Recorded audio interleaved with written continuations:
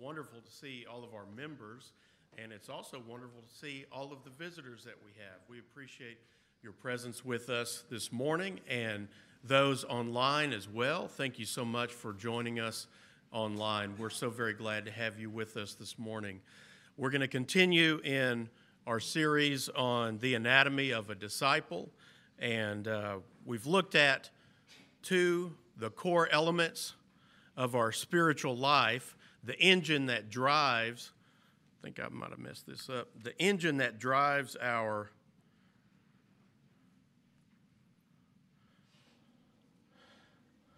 I'm colorblind, so I can't tell if it's red or green, and I thought it was green, so I'm not good at Christmas. It's all the same to me. I don't know. Maybe I shouldn't be driving because the traffic signals. It's a rough life. We've been looking at the two core elements of our spiritual life, the center of the core being that humbly submitted heart, and right there with it being this biblically formed mind. We've talked about those in the last couple of weeks, and how that core is our engine that drives spiritual growth in our lives. It affects everything else, all the other elements, dimensions that we're going to look at, the parts of a disciple. That's what we're looking at. If we were to break this down as an engine, or look at it as a living body, as a scientist would, what parts and components would we see? And so the next one we move to today is in this outer ring, and this outer ring outside of biblically formed is our choices. This is where our choices lie. And so the first choice we're going to look at is up here, you see it there, sacrificially generous, being sacrificially generous. So the engine of a humbly submitted heart and a biblically formed mind drives me to make choices to be sacrificially generous. Do you see that? That's how that works. That engine drives me. See, an engine in your car is vital, isn't it? You can't get very far without an engine. But there's other parts that are important to your engine as well. You're not going to get very far without a transmission, or without steering and suspension and other parts, the electrical components to an engine. Or in the same way, you're not going to get very far without a heart and lungs and stomach and things like that. So there's essential components, but the engine of spiritual growth, your humbly submitted heart and biblically formed mind, drive the choices that you make. Your choices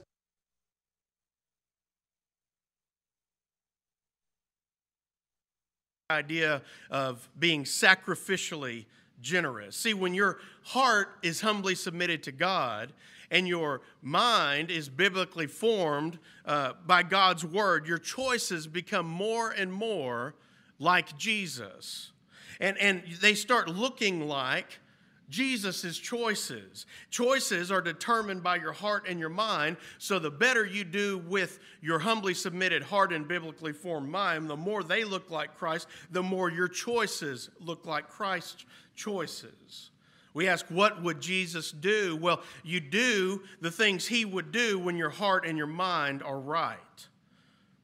So let me ask you this as we get into looking at the subject of being sacrificially generous. Was sending Jesus what God wanted to do? Is that what he initially wanted to do? Was sending Jesus what God wanted to do? That's kind of a big question. So there's a lot to think about with that, isn't there? Well, initially, what did God do? He created the earth, and he created a special place in the earth, the Garden of Eden, for people to dwell in. His creation, all of his creation, the animals and human beings. He made Adam and Eve and placed them in the garden, placed Adam in the garden, and from Adam made Eve there in the garden. His design was to be for people to live there in the perfect Garden of Eden. However, what God had set up, what he set up for the way things to be, what he set up, what did we do? We messed it up, didn't we? What God set up, we messed up. Why? Because of sin. Because sin entered the world through Adam, and therefore sin has infected all of us. Now, God being omniscient knew all of this, didn't he? Before he created the earth, he knew how this was going to play out because God is omniscient. So God sees all time, past, present, and future, everywhere. He sees it all at once. And at that point, fuses start to blow in our mind because we just can't compute like that. Because time, as we know it, exists for us. God exists outside of our concept of time. And that's why we can't really comprehend it. All we can say is, what? And that's about it. And then we just have to accept it by faith. And see, that's what this is all about. Is am I going to have faith in God, that God is God, or am I not? Because that means I'm not going to completely comprehend every single thing about God. And so God knew how this was going to play out, and within this, God gives us free will. God even gives the angels free will, didn't he? There's free will in heaven. There was free will in the Garden of Eden. And so Satan entered the world, he entered the scene, and that's how sin infected everything, got into the world. And so God, knowing this, always had a plan. What was his plan? Well, Peter tells us in 1 Peter 1:20. What does he say? He was foreknown. He's talking about Jesus. You can read the verses before and after. He was foreknown before what?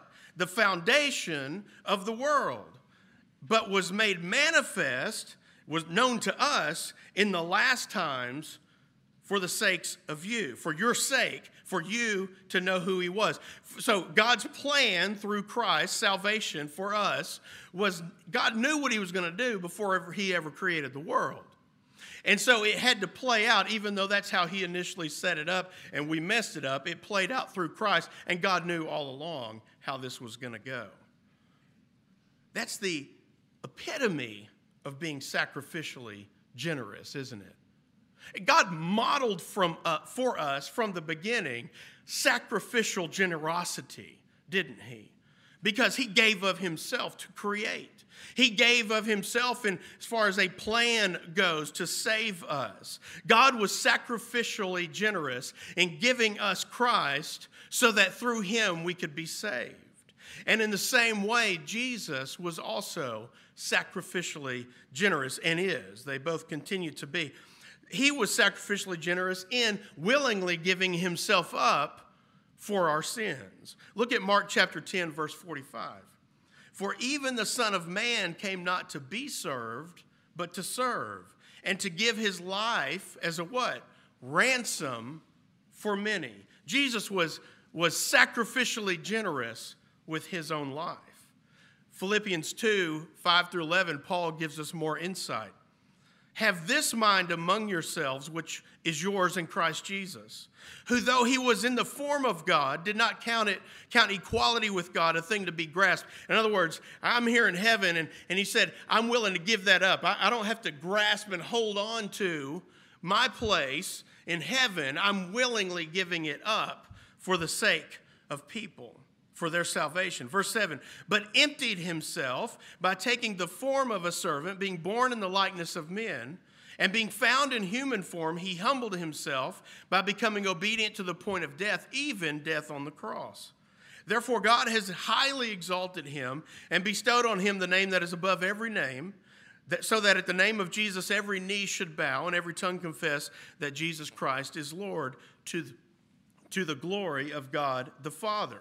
So Jesus' sacrificial generosity with his own life was and is the heart of the gospel. Why?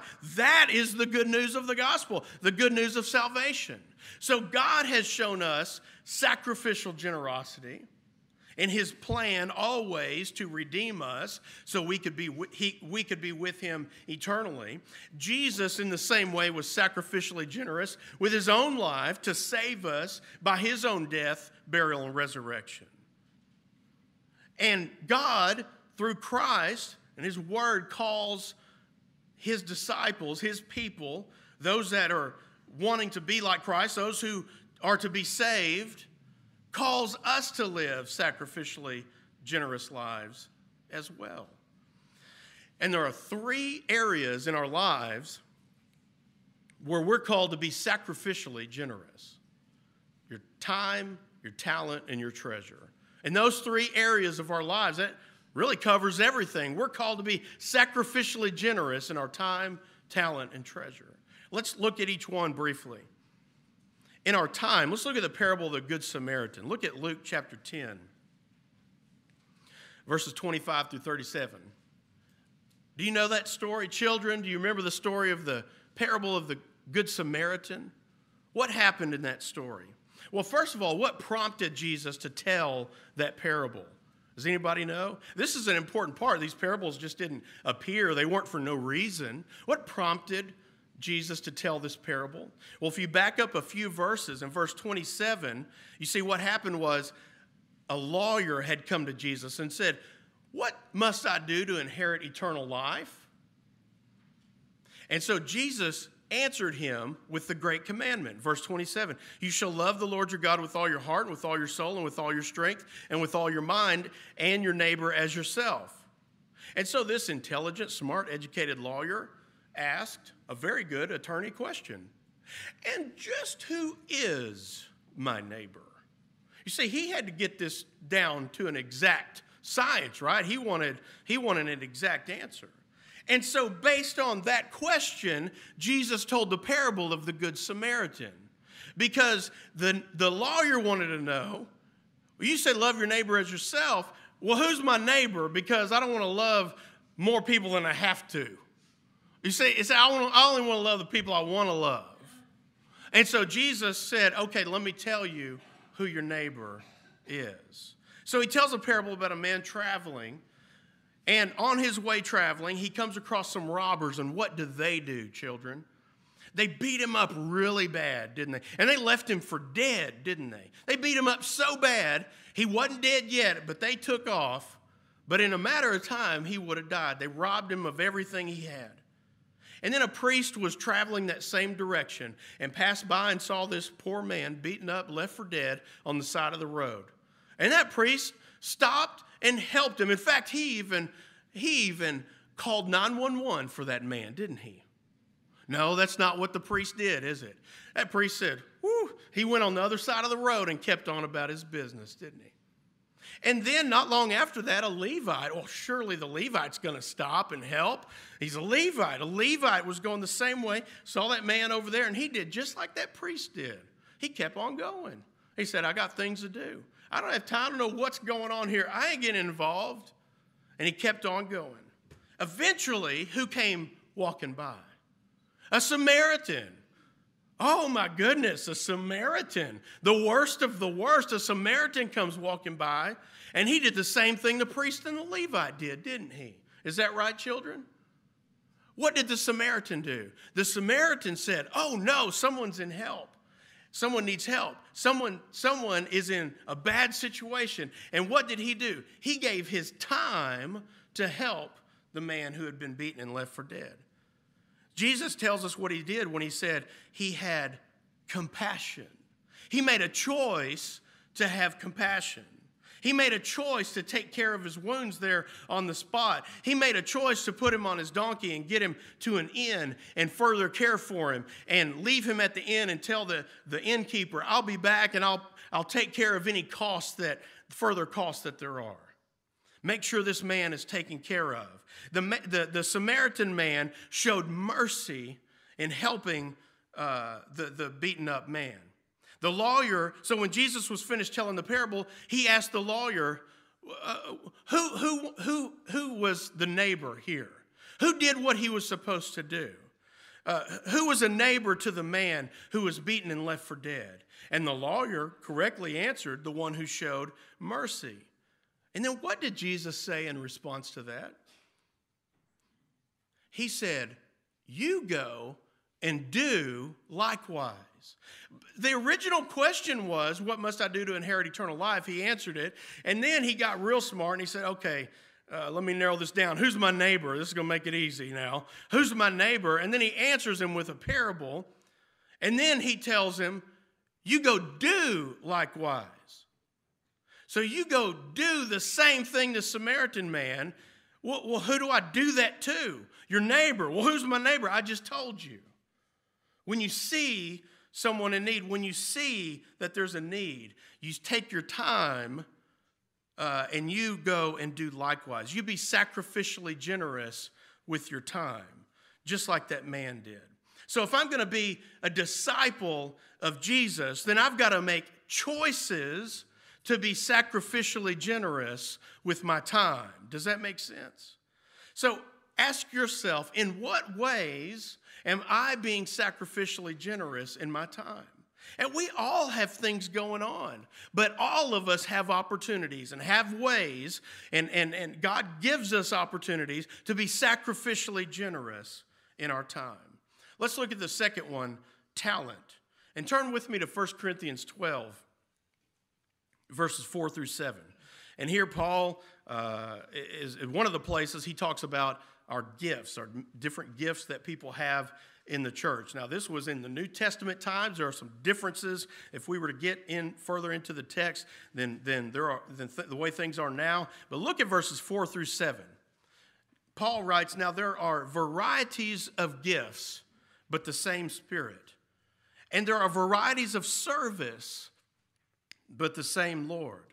And there are varieties of activities, but it is the same God who empowers them all in every one. To each is given the manifestation of the Spirit for the common good." So God designed and intended his church body, his people, his disciples, to use their different gifts, their different talents for the good of the church, to do the work of the church. And that might be internal, that might be external, in the community, on the mission field, whatever that might be. So God gave the members gifts to use those for his glory. So the things you're good at, you're good at those things to use for God's glory, for the work of the church. Now, just because you're asked to do something or there's a need doesn't mean you have to be good at that. It's not that hard to take trash out. It takes no special talent to help pick something up or clean up or straighten up when there's a need. But you also have gifts that other people here don't have that God gave you. And guess what? He brought you here at this time to contribute in your talent to the work of the Lord here.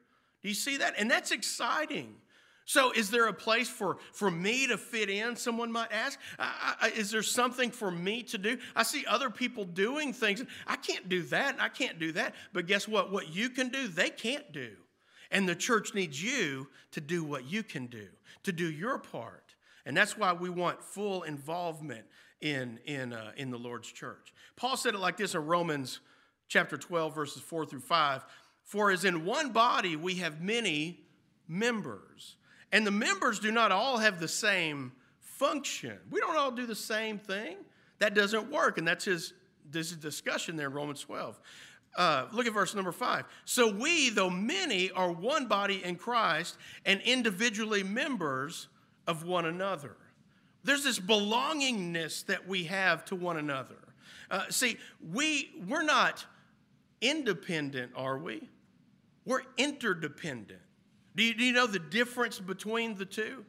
If we're independent, then I'm just an isolated person with no connection, no responsibility to other members here. I'm just me. And that's not the way God designed his church. God designed his church for the members to be interdependent. In other words, we're dependent on one another. There's this mutual dependency on one another to contribute. There's a giving and taking, and I'm being blessed by your presence, by your talents, by your service, and you're being blessed by mine. That's how that works. That the church family functions as a church family, and they're there for each other. And they do work together, pitch in to do the work of the Lord. Look at the way Peter puts it in 1 Peter 4, 10 through 11. "As each has received a gift, use it to do what? To serve one another as good stewards of God's varied grace. Whoever speaks, he gives some examples here. Whoever speaks is one who speaks oracles of God. Whoever serves is one who serves by the strength that God supplies, in order that in everything, God may be glorified through Jesus Christ. To him belong the glory and dominion forever and ever. Amen. So Peter tells us that we don't have our talents just for us. We have our talents for others, to bless them. And when we do utilize our talents to bless others for the good of the church and the work of the church, externally included there, then that does what? Glorifies God. So the opposite of that must be true also, right? If I am not using my talents to find a way to serve and help the church do its work, then I'm not being a blessing to the church, and I'm not helping glorify God. So it doesn't glorify God when I don't get involved and contribute with my talents. And you need to know that. That's how important your talents are. That's how important you are to the church body and what you bring to the table. So let's look at our last one, treasure. And look with me at 2 Corinthians 8, 1 through 7. And Paul writes here, we want you to know, brothers, about the grace of God that has been given among the churches of Macedonia. For in a severe test of affliction, their abundance of joy and their extreme poverty have overflowed in a wealth of generosity on their part. For they gave according to their means, as I can testify, and beyond their means of their own accord. They wanted to do this, begging us earnestly for the favor of taking part in the relief of the saints. Verse 5. And this, not as we expected, but they gave themselves first to the Lord, and then by the will of God to us. Accordingly, we urge Titus that as he had started, so he should complete among you this act of grace. But as you excel in everything, in faith, in speech, in knowledge, in all earnestness, and in our love for you, see that you excel in this act of grace also.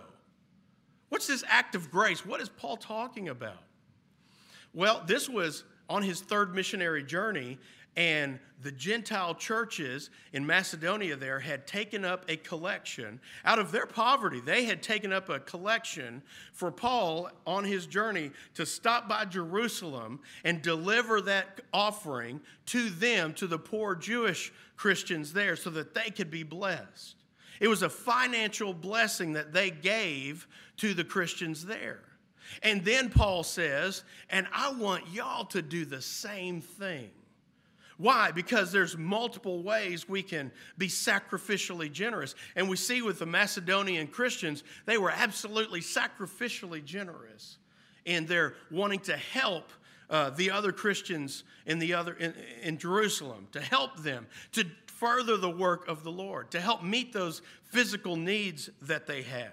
And so we see through Scripture that sacrificial generosity financially is another way that we are to express our devotion to God.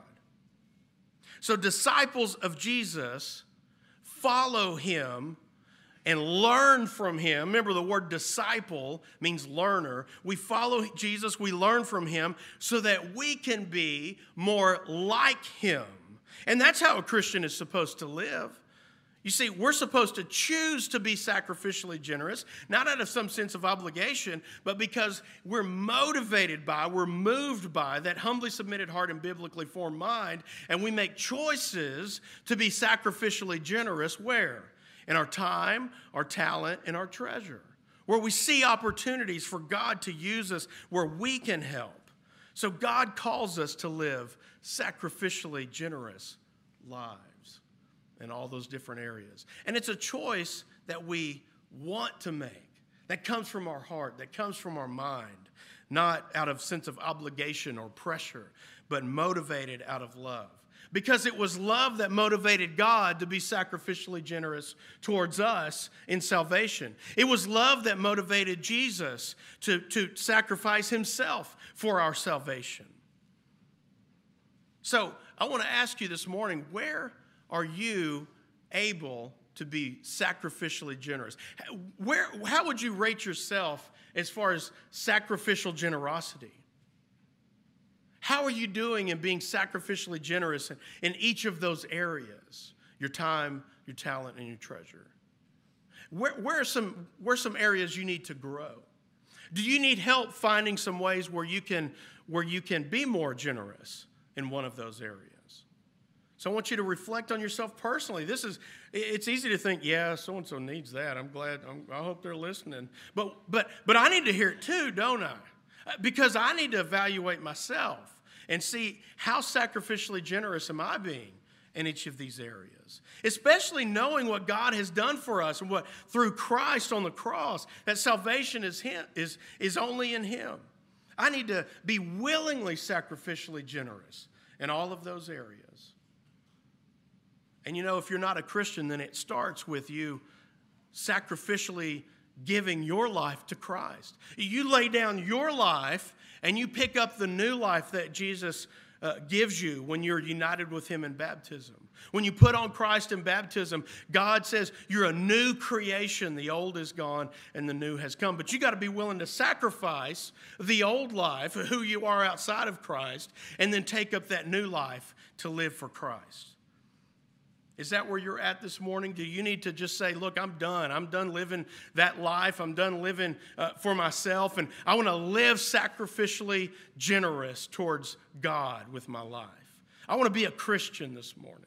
Maybe that's where you're at. Or maybe you realize I hadn't been very generous in any area of my life. Or I want help in some of these areas. And you want prayer. We want you to know this church is here for you. And if there's any way we can serve you this morning, we invite you to come forward as we stand and sing. I am resolved.